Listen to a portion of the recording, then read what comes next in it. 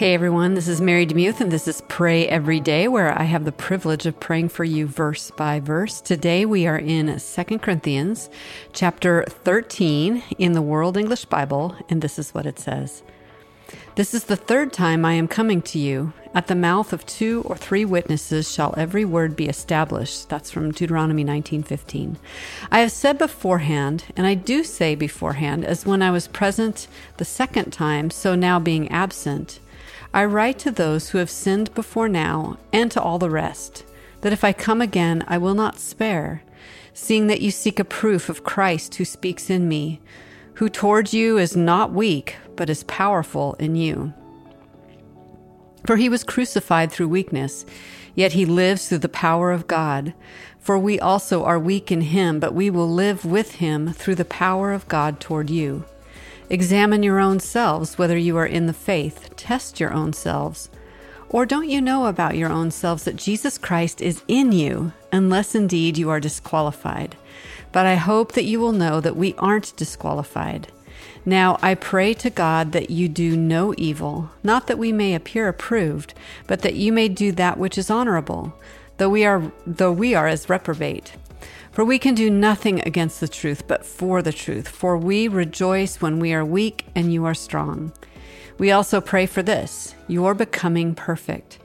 For this cause I write these things while absent, that I may not deal sharply when present, according to the authority which the Lord gave me for building up and not for tearing down. Finally, brothers, rejoice. Be perfected. Be comforted. Be of the same mind. Live in peace, and the God of love and peace will be with you. Greet one another with a holy kiss. All the saints greet you. The grace of the Lord Jesus Christ, God's love, and the fellowship of the Holy Spirit be with you all. Amen. Mind if I pray for you? I'm so excited to be able to do so. Lord, I thank you for this passage, and I thank you for this opportunity I have and the privilege I have to be able to pray for my friend today according to the very last part of 2 Corinthians. This is the last chapter, and I just love how you send it off. Lord, help us to rejoice, even in the midst of our trials, even when we cannot see an answer to prayer, even when things are difficult, even if things are going well. Help us to remember to rejoice then as well. Lord, we do want to be perfected. And I know that in this case, in the Greek, the perfect word there is not necessarily like without fault. It means completeness. And Lord, we in a fractured, tattered world where our hearts are broken, we do need completed hearts. We need wholeness and that all overall shalom that you bring us. Lord, I'm thankful that you do that. And I am an example of that. Lord, you ask us and you tell us to be comforted. And so, Lord, at the beginning of this book, you talked about that you're the God of all comfort, the God who comforts us in all our afflictions so that we can comfort those in any affliction. And so, Lord, we run to you for comfort. Lord, forgive us when we run to food for comfort, or we run to a particular relationship and make that relationship be you to us. Forgive us when we run to substances that do not fill. Forgive us when we run to alcohol to fill our hearts and our lives. Lord, there is temporary comfort in the things of this world, but nothing satisfies like your living water. And so we come to you because you say you are that living water, and we want those. We want your presence to well up within us, to overflow, so that we can love the people in our lives. Lord, sometimes we feel dry and broken and just dried up. I guess I said that already, but I think maybe because I'm feeling it, I need your presence to refuel me and refill me so that I can love the people in my life.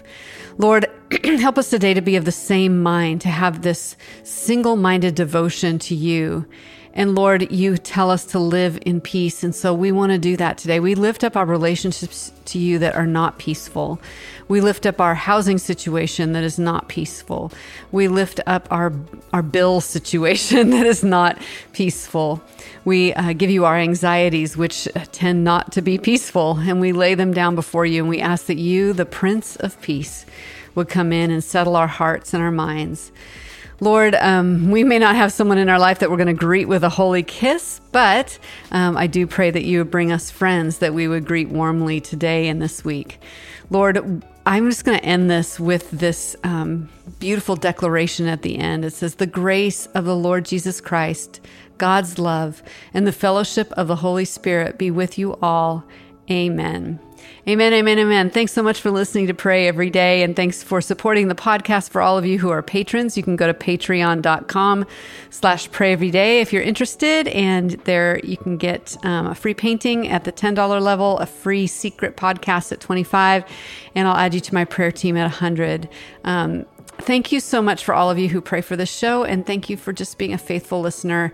I love it when you email me too, so if you have any feedback for me, you can email me at mary@marydemuth.com.